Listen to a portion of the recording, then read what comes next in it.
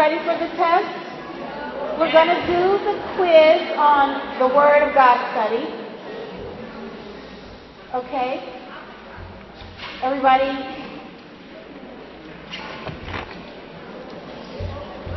Okay, everybody? Okay, the first question is, what is the first scripture of the Word of God study? What is the first scripture of the Word of God study? You just have to write out the scripture. You don't have to write what the scripture says. Just the chapter and the verse. No, you do it separately and then you go to check it with each other.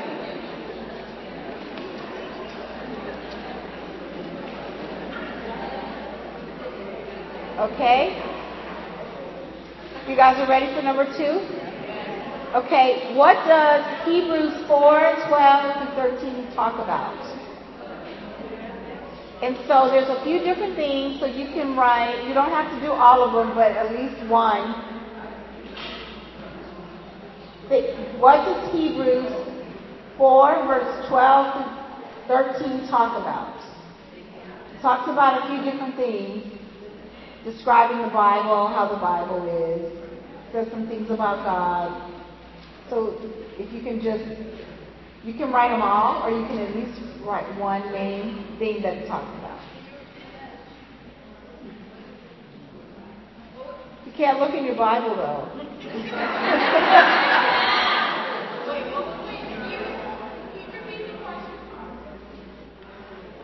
Hebrews, what does Hebrews 4:12-13 talk about?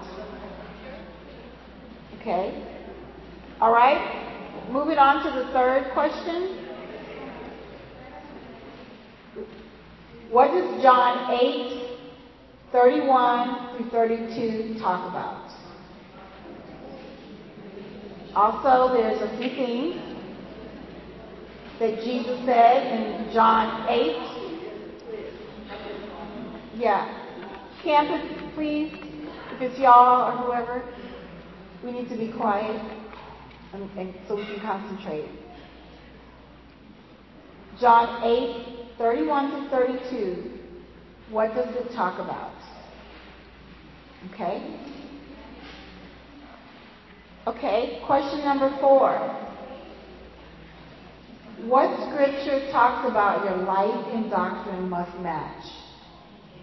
So just write down the scripture.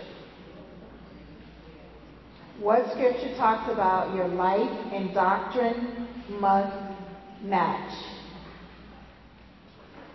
Now, campus, y'all need to get every one of these right. Because y'all are students and you had 2 weeks, so. Okay. Question number 5. According to John 12:47-48, what or who will judge us on the last day? According to John 12:47-48, what or who will judge us on the last day? Okay? And we're going to have a bonus question. The bonus question is, and you get 2 points for the bonus.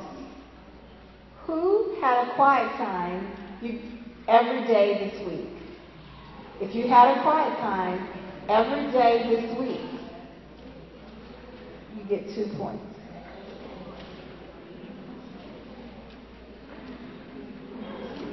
And actually, we're going to give 2 more points if you did the Word of God study this week with someone, this week or last week.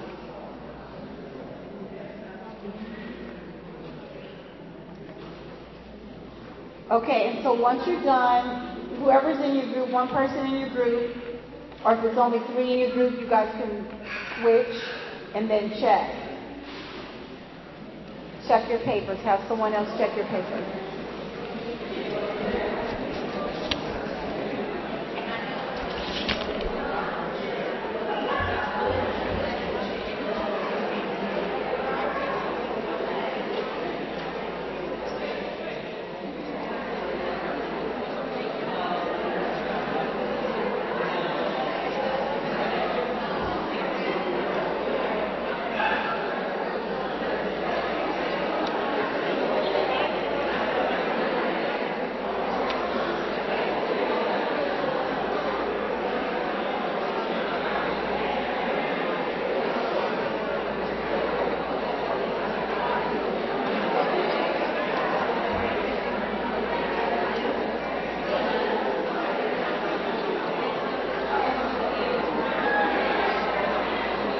Okay.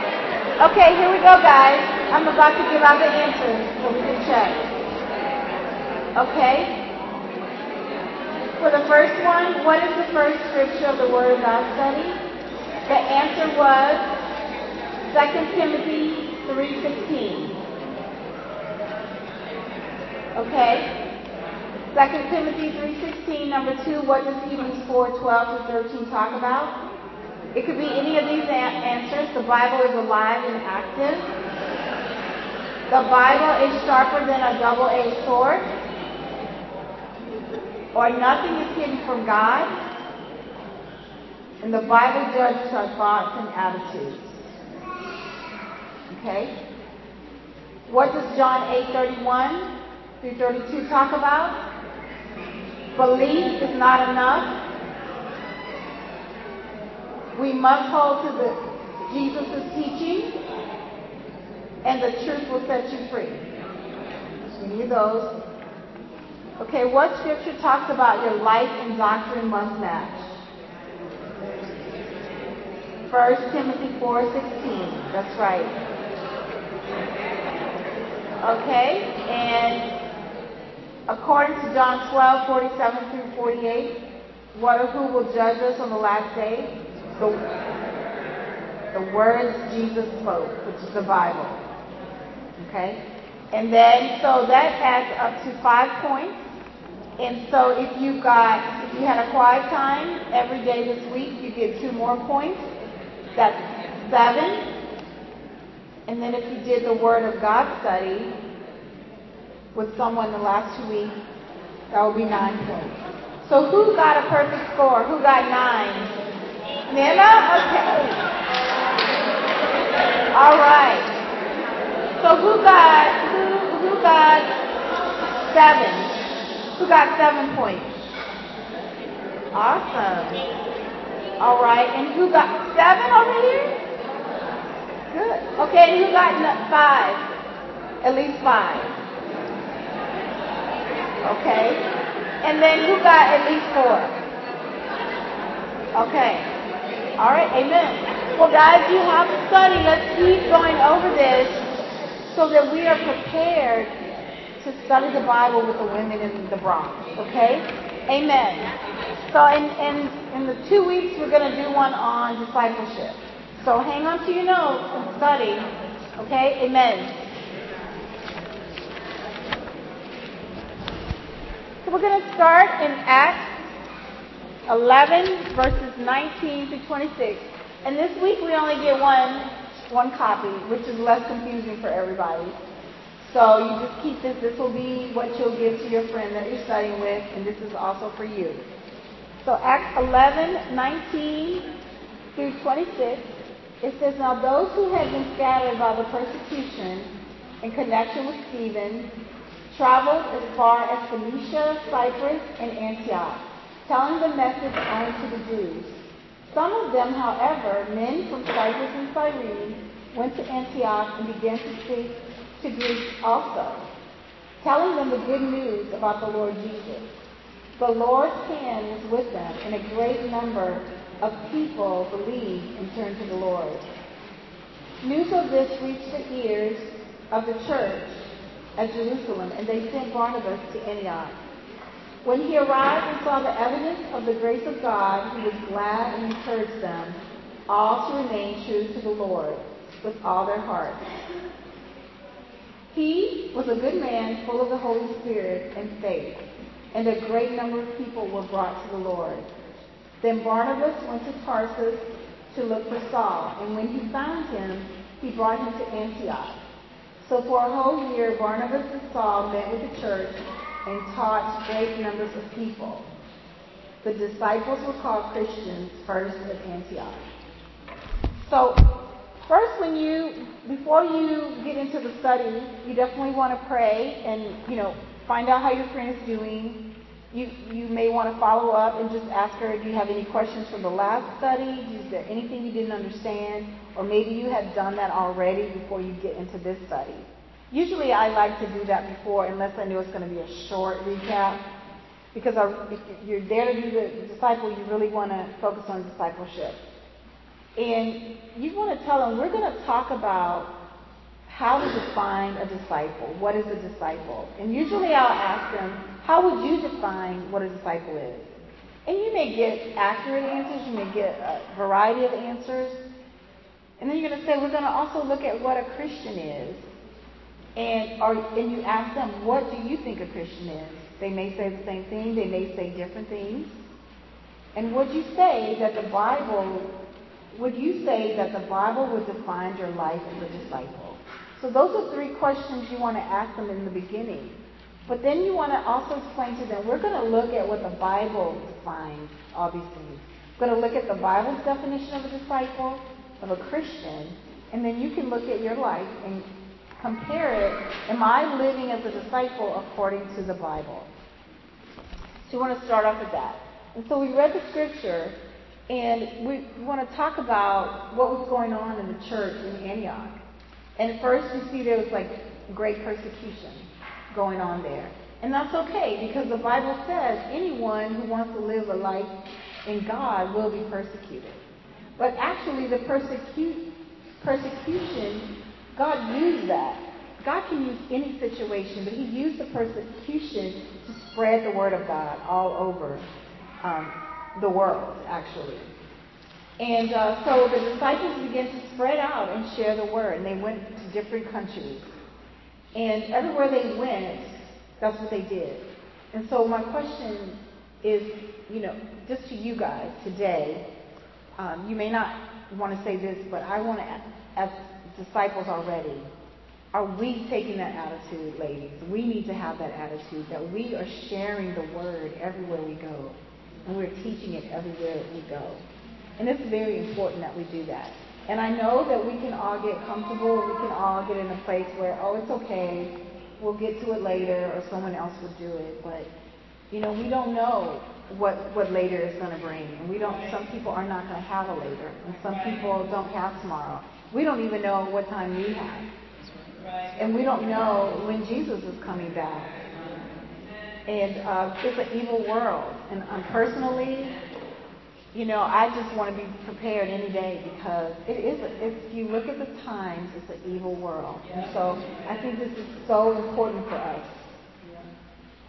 So this is actually here in Acts 11, 19 through 26, you're going to explain to them that this was the first time the word Christian is used in the Bible, that we see it, and that the word Christian is only in the Bible about 3 times. I think it's accurately 3 times.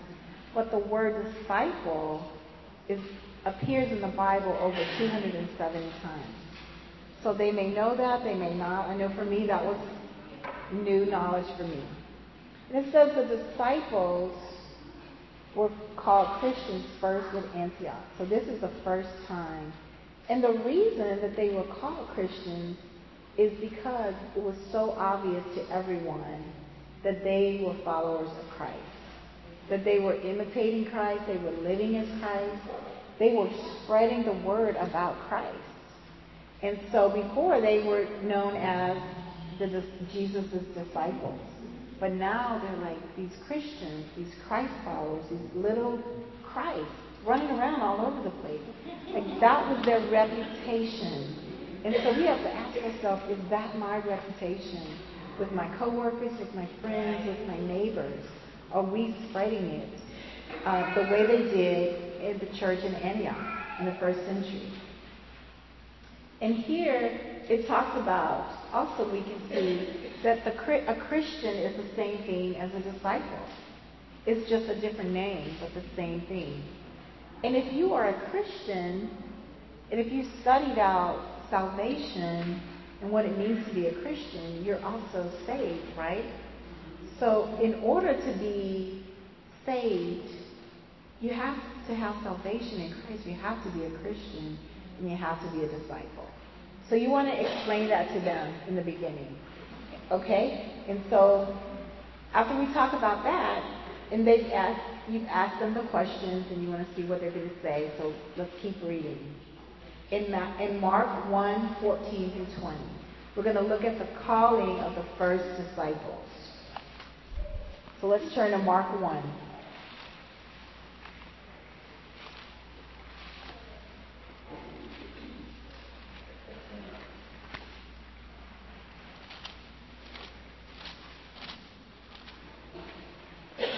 Okay?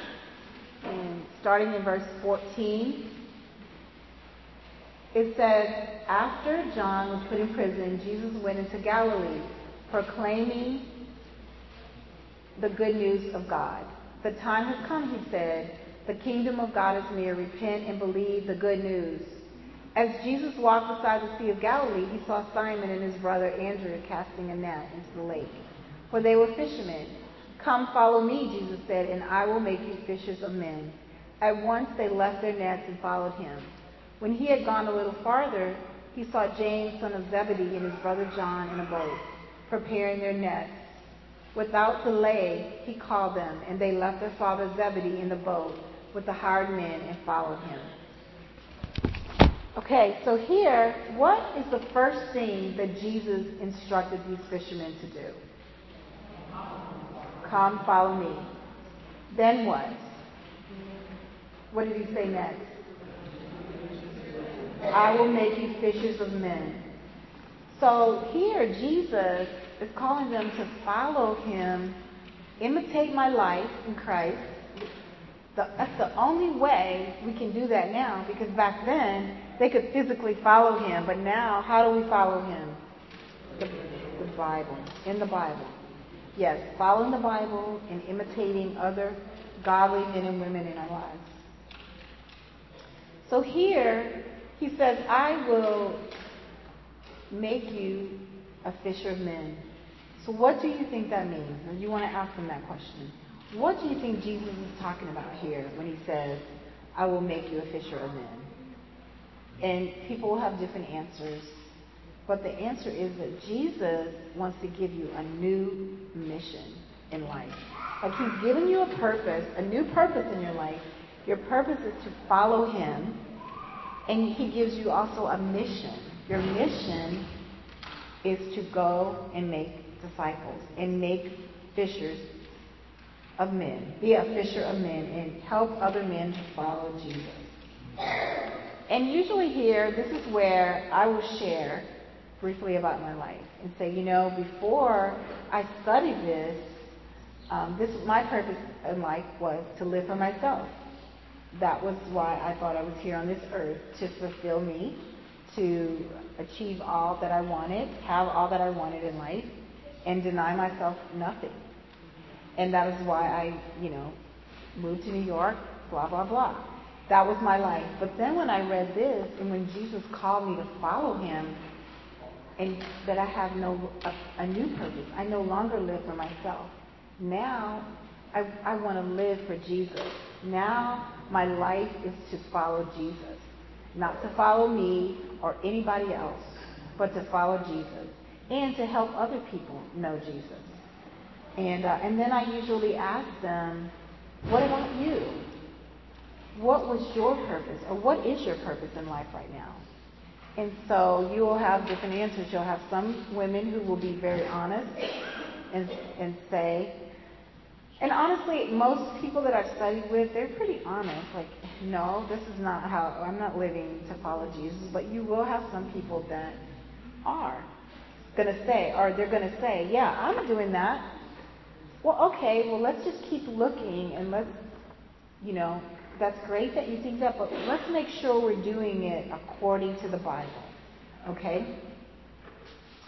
And so from there, we're going to go on. And then I also ask them, is that something you would like to do if you're not a follower of Jesus or a fisher of men? Is that something that you would like? Because this is what Jesus calls you to do.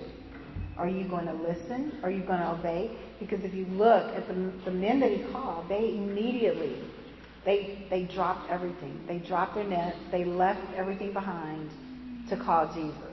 So when Jesus calls, we have to be ready to go. Because that's just a great blessing and an honor to be able to be called personally by Jesus. Okay, now we're going to talk about the standard of a disciple. And let's look at Luke 9:18 through 26. And you can also ask any question. You understand? Is there anything you don't understand? And, you definitely want to hear their input on that. So Luke 9:18 through 26.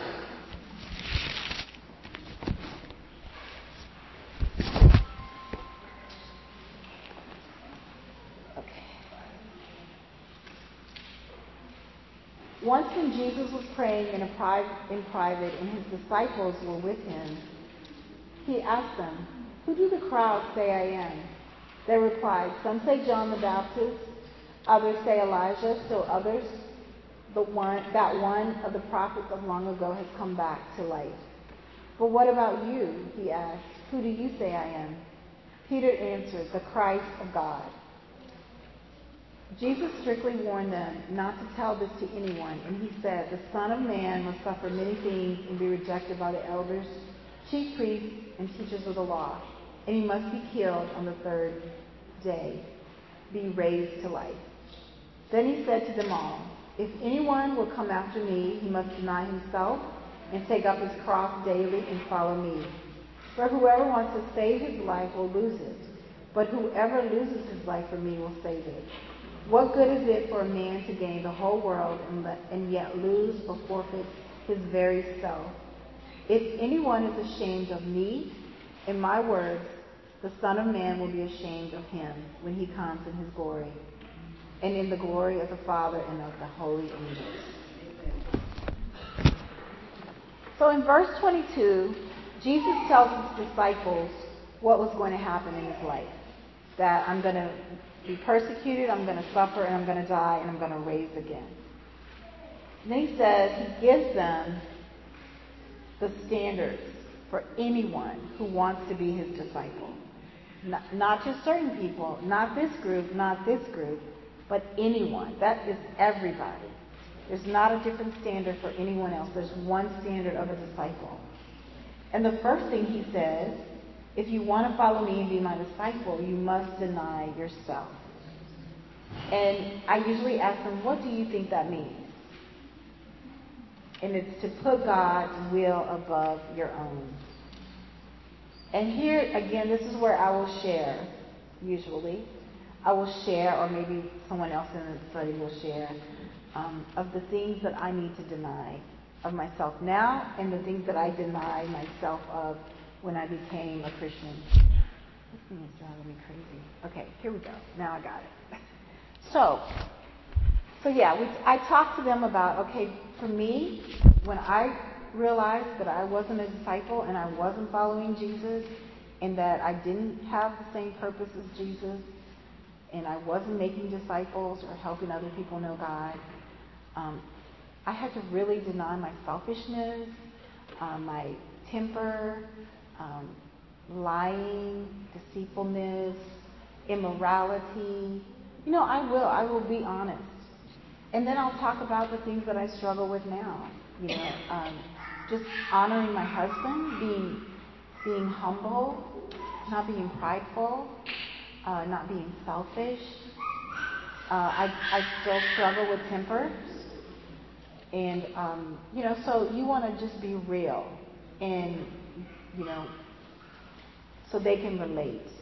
It's very important. I try to really make it relatable because I want them to feel comfortable enough to get open. That it's okay. You can talk to me. I'm going to talk to you about my life. You can talk to me about your life. And then I usually ask them if they would like to share. What are some things that you would need to deny of yourself? Okay? And then it talks about take up your cross. So deny yourself and take up your cross. So what is that? What does that mean? I usually ask them, what do you think that means to take up his cross? And basically it means to crucify yourself. You no longer do what you want to do. Instead, you're going to do what God wants you to do. You're going to live for God. And I know for me personally, that was very challenging. But there's no way around it. Okay? And honestly, if I had lived for myself, where would I be? I don't think I would be better off than I am today. I may be at a different place, but honestly, I think I would be a lot worse off in a lot of sin. And so I'm grateful that Jesus has taught me how to do this, how to deny myself, how to take up my cross, deny myself, and be like him.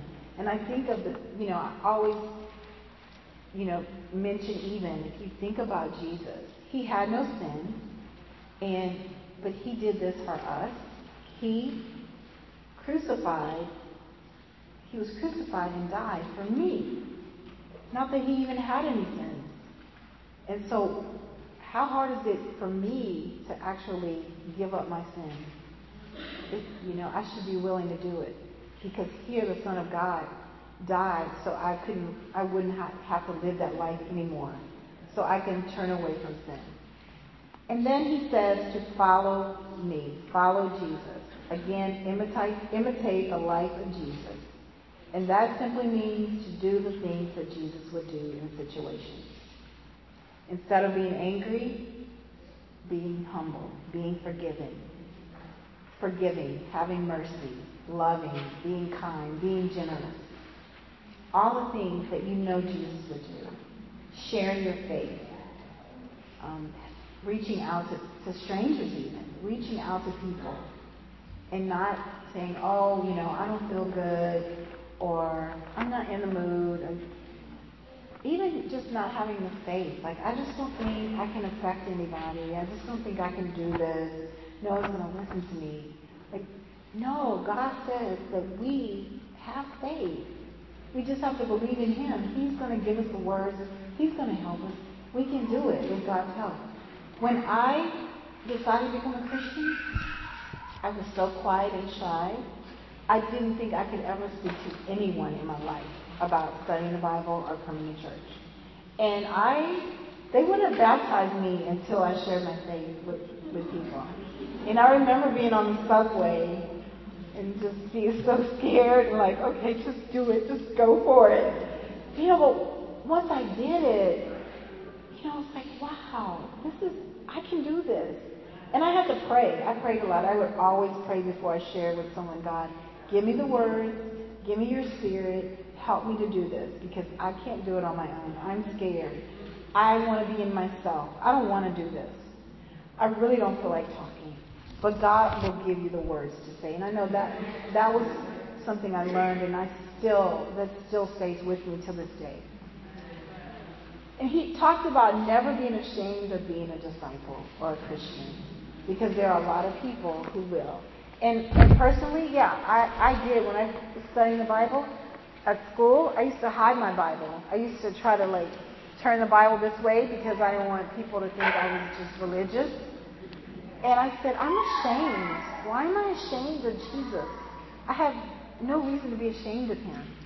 He's the most amazing man that ever walked on this earth. He's the Son of God. He died for me. He wants to do all this for me. I need to be like him. We all need to be like him. And so I had to talk myself and train myself out of being ashamed of what people thought of me. That I was a Bible banger, or they were going to be critical of me. I thought all that as a college student because I was worldly. I came from a really worldly background. Okay, so now let's go to Luke 9:57 through 62. And now we're going to talk about the commitment of following Jesus. We talked about what first Christians are, what Christians and disciples are. We talked about the calling of the first disciples, the standard, and now we're going to talk about the commitment. In Luke 9:57 through 62.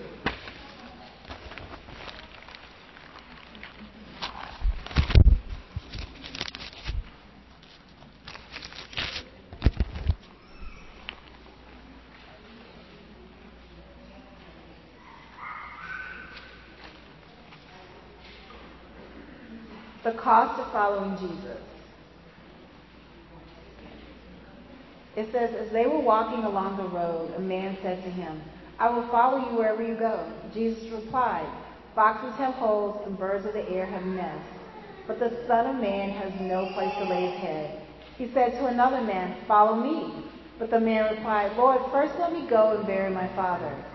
Jesus said to him, let the dead bury their own dead, but you go and proclaim the kingdom of God. Still another said, I will follow you, Lord, but first let me go back and say goodbye to my family. Jesus replied, "No one who puts his hand to the plow and looks back is fit for service in the kingdom of God." So the commitment of following Jesus. These men that all said, "We want to follow you, Lord. We want to follow you." They wanted the life and the blessings of being with Jesus, but not the commitments. Okay? And you cannot have the blessings without the commitment. Jesus wants full commitment if we're going to follow him. And I relate to a marriage. You know, if you get married, do you want 50% commitment? 75? 80? 89? No. You want 100% commitment from your husband. And we have to see it's the same with Jesus. This is God. Why would we give him less than 100%? It's not acceptable. God said no. If you want to follow me, it has to be 100%. And also these people, they started following him, but then they started coming up with a lot of excuses and reasons why they couldn't do it. Well, I need to go back and see about, my business, or I need to go back and bury my parents. And really, traditionally, his parents weren't even dead, okay? This was, in the tradition back then, you had to stay with your family in order to get your inheritance. So, like, if he were to just leave his father now, he would be giving up his inheritance. And so he's like, "I'll follow you after I do all this. After, I finish fulfilling what my life needs or what I want for my life." And Jesus said, no. He's like, "You will not be fit for service. You cannot put your hand to the plow and look back."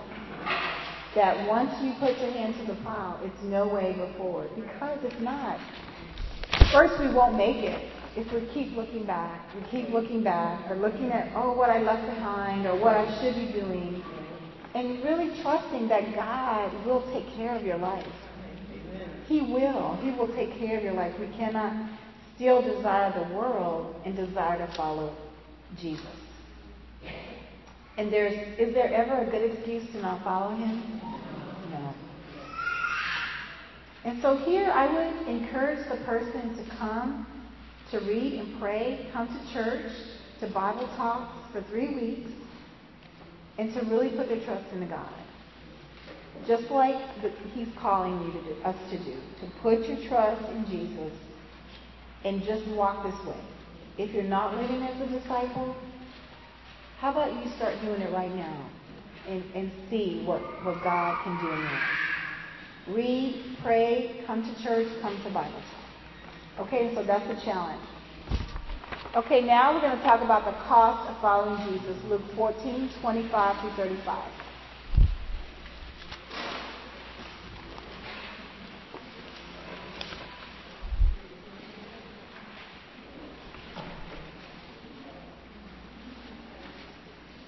Large crowds were traveling with Jesus, and turning to them he said, "If anyone comes to me and does not hate his father and mother, his wife and children, his brothers and sisters, yes, even his own life, he cannot be my disciple.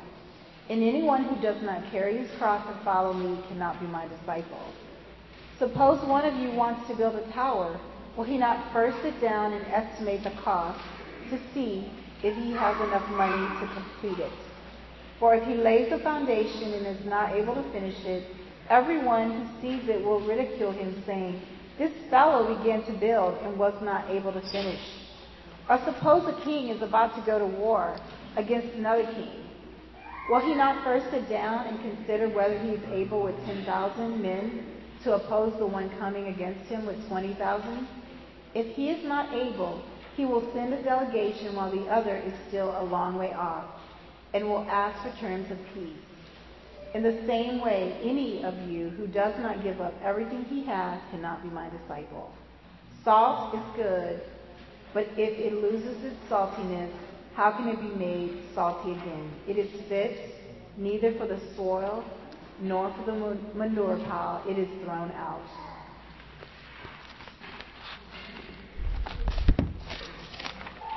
Okay, so here he's saying anyone who wants to be a disciple, well, usually I ask them to, like with each scripture, I try to engage them. I don't just give them all the answers.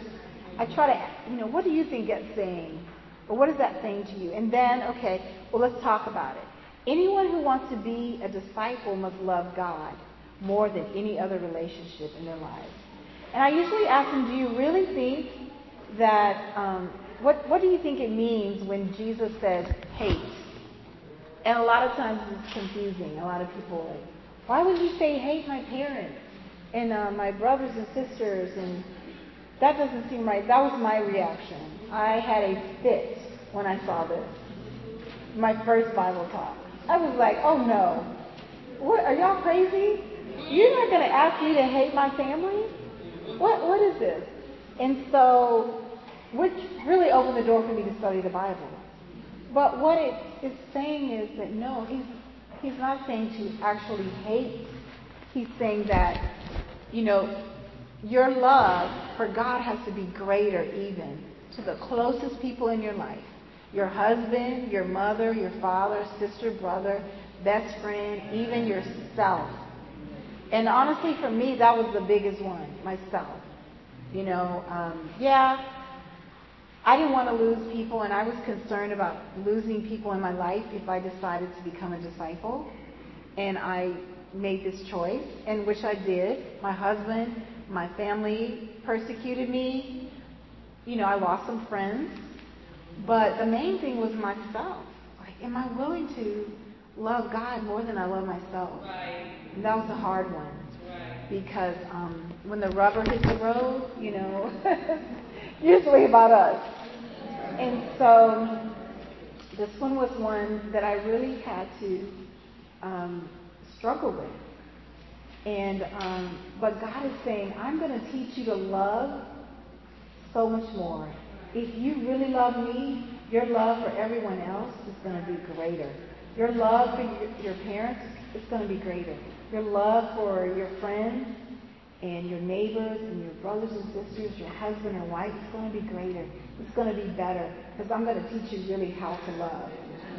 And yourself,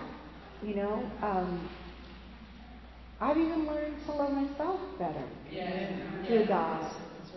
And so if we just put him first, he's like, I'm going to take care of it all. I'm going to take care of you. And then it says, you cannot be my disciple unless you do this. And anyone who does not carry his cross and follow me cannot be my disciple. And then he goes on to talk about, suppose one of you wants to build a tower. So he's talking about really thinking about and counting the cost about what is this going to take. To not just, I'm just playing around with this. But this is serious because it's going to affect the rest of your life. It's going to affect your eternal salvation. So he's saying you need to really evaluate your life and know what you're going to do. He doesn't want you to go into this blindly and not knowing, because God wants you to be successful. Jesus wants you to make it to the end, make it to heaven. And so you have to really understand what it's going to take. Okay? And not just, whatever. It can't be emotional. It can't just be to please other people. It's got to be because you love God and you are committed to God and you want to follow God. And then he talks about also the other thing is the ridicule. Like, you're an example for other people. If you're a disciple, you start as a disciple and then you give up, it will affect the people around you. Like, what happened to that discipleship thing? I thought she was all about God. What happened to that? Right. People are watching us. And one thing Maurice and I always talked about, and he would always say that one thing that always kept him faithful, even before we got married, when he was in the teens, is he was, when he struggled, he said, what? How can I let all these people that I have influenced, I've been preaching to, studying the Bible with, talking to, that I've led, and then I turn and walk away? How is that going to affect them? And God's going to hold us accountable for that. And so, we have to really take that seriously.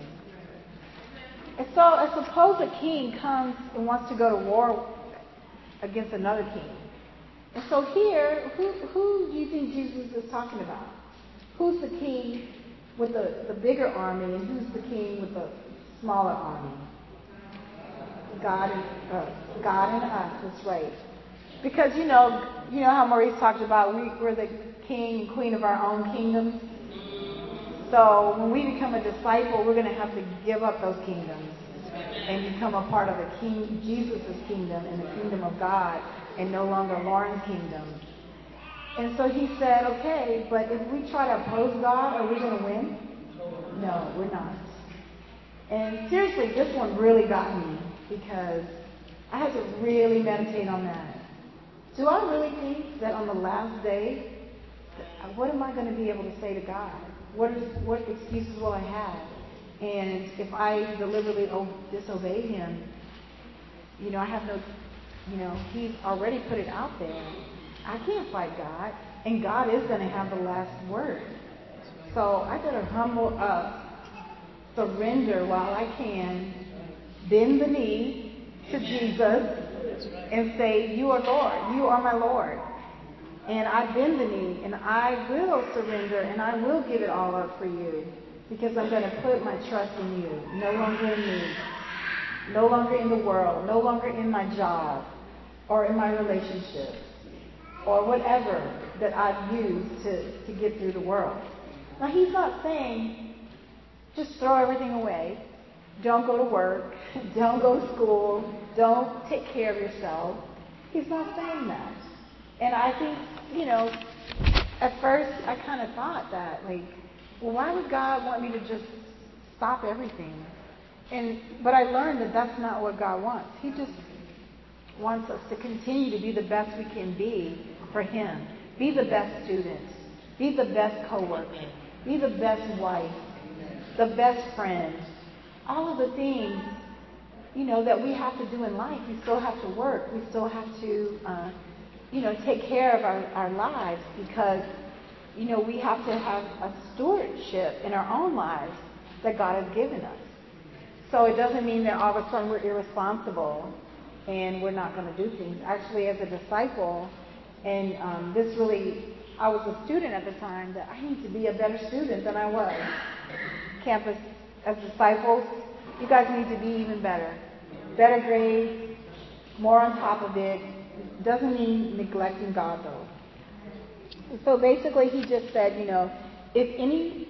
the same way, any of you who does not give up everything he has cannot be my disciple. And yeah, that's a lot. I'm giving up everything. I'm willing to there's not going to be any other kingdom before you guys. And honestly, sisters, I have to say, God has blessed me. He has blessed me. Amen. And I just pray that for each and every one of your lives. I know that each and every one of us, we're going to go through some trials and hard times. But God has got your back. And He will prove it to you. You just have to trust and hang on. He will get you through whatever. But He does say, this is the cost of following me, and I will be with you. And we're going to look at that in a minute as well. And we cannot stop. Even if it hurts, we cannot turn around and go back. So let's look at Matthew 13, 44 through 46.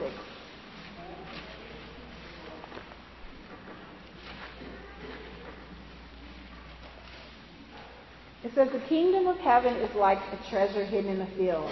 When a man found it, he hid it again, and then in his joy went and sold all he had and bought that field. Again, the kingdom of heaven is like a merchant looking for fine pearls. When he found one of great value, he went away and sold everything he had and bought it. So when this man found the kingdom of God, it was like a great treasure to him. It was worth everything he had. My life is not worth more than the kingdom of God. Because without God, what life are we going to have? We're all going to die. We're not going to have a life with God. But, sometimes we have a hard time. Like, I don't want to give that up. I don't want to put God first. But this man saw the value. Did we see the value and the treasure that God has given us? Our salvation and the kingdom. Like, we don't have to do it by ourselves. We've got the whole kingdom of God to help us through, help us to make it. But this is how God wants us to feel about being a disciple in our new purpose, of following Him and helping others. Like, this great blessing. And you guys have probably heard the story about, the pearl, the man who searched and searched and searched. And for this pearl, he spent his whole life searching for it. And when he finally found it, he went and he sold everything he had so he can purchase this. And when he did, it wasn't a loss. Because, he knew what he was getting was going to be greater. And so, God, just think of God's kingdom that way. In Matthew 28:18 through 20, the Great Commission.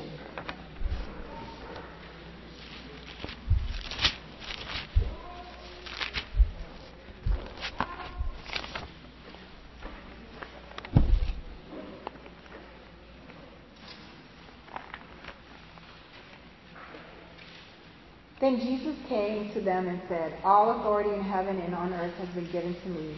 Therefore go and make disciples of all nations, baptizing them in the name of the Father and of the Son and of the Holy Spirit, and teaching them to obey everything I have commanded you. And surely I am with you always to the very end of the age." So here again, Jesus is talking about our purpose and our mission. He says it again, "Come, follow me. Go and make disciples. I have all authority in heaven. I have it. So if you follow me and you make disciples and you baptize them in the name of the Father, Son, and the Holy Spirit, and teaching, continue to teaching, even for us who've been disciples 20, 30, 40 years, we're still learning. We have to be a learner. Being a disciple is about being a learner.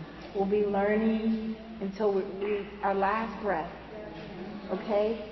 And, in our rocking chairs. Still learning. Still rocking. We'll be teaching, but we'll be learning too. And so he says that he wants us to go and make an impact on the world and to help others. Because there are people out there that we have to reach out to. And honestly, sisters, if not us, who? If we are not going to do it, who's going to do it?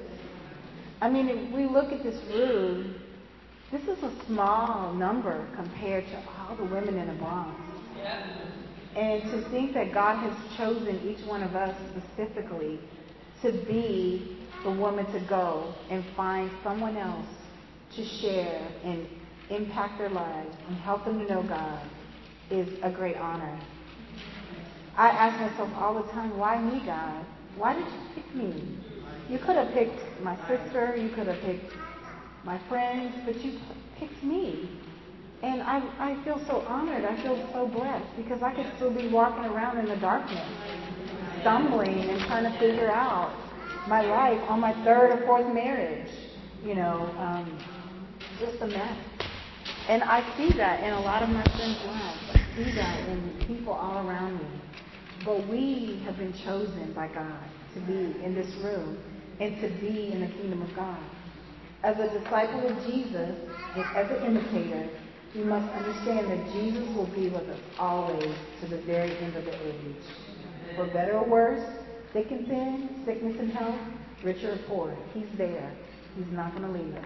And I told you guys my story about the different things that happened. Even when my daughter was deaf, I was so angry at God.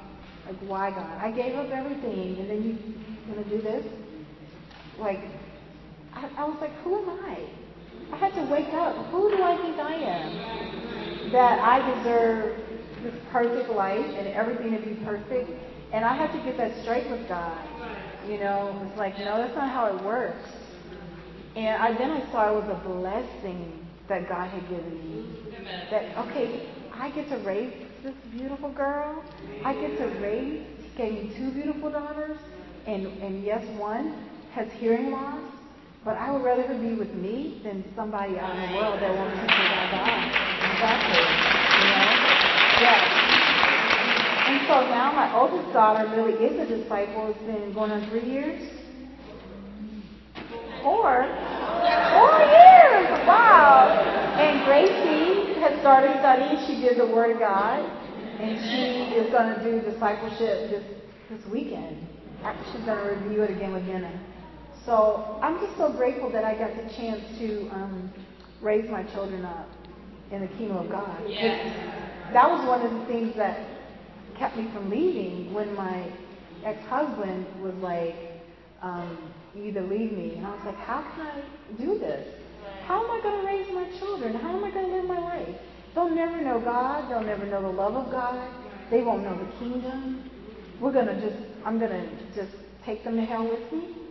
It's like, no, I'm not doing that. It's like, no, I'm not going down that road. So it's a blessing, guys. And just to kind of close out, a relationship with God is like a marriage. And I explained this to them. When we start reading the Bible and praying, it's a get to know Him stage. We're learning and getting to know God and Jesus. And then the dating stage is when we are committing to having a relationship with God. And then the engagement stage is making that decision. I'm going to be committed for life. Like I want to be baptized. I want to be committed to God for my life. And then the wedding ceremony is the day of baptism as a disciple. Like making that covenant and that commitment with God. Just like we do when we got married. When we were married, we made that commitment. So you're not a disciple until the ceremony occurs. You're not married until the wedding occurs. But I do encourage people, like if I'm studying with someone and they're saying they're a disciple and we still need to study some things out, I treat them as if they are a disciple. Okay, you're living as a disciple, but we continue to study because there's still things that they need to learn. And I just pray, and usually God just brings it all around. I think I shared that before, like, He'll bring it all together for them. So, and that's the prayer. So, if they're saying they're a disciple, I don't want to argue with them about that. Okay, well, let's just keep going but okay, I'm going to hold you to this standard of a disciple as well, and that's what we're all trying to do. And so,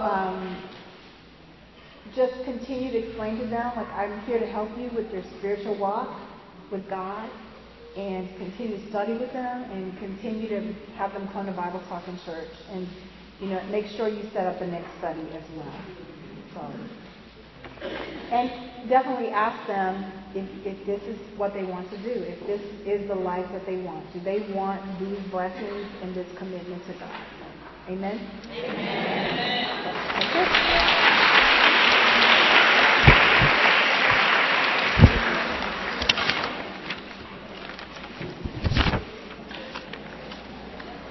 So I was going to say in your group, one of the reasons I wanted you to read in your group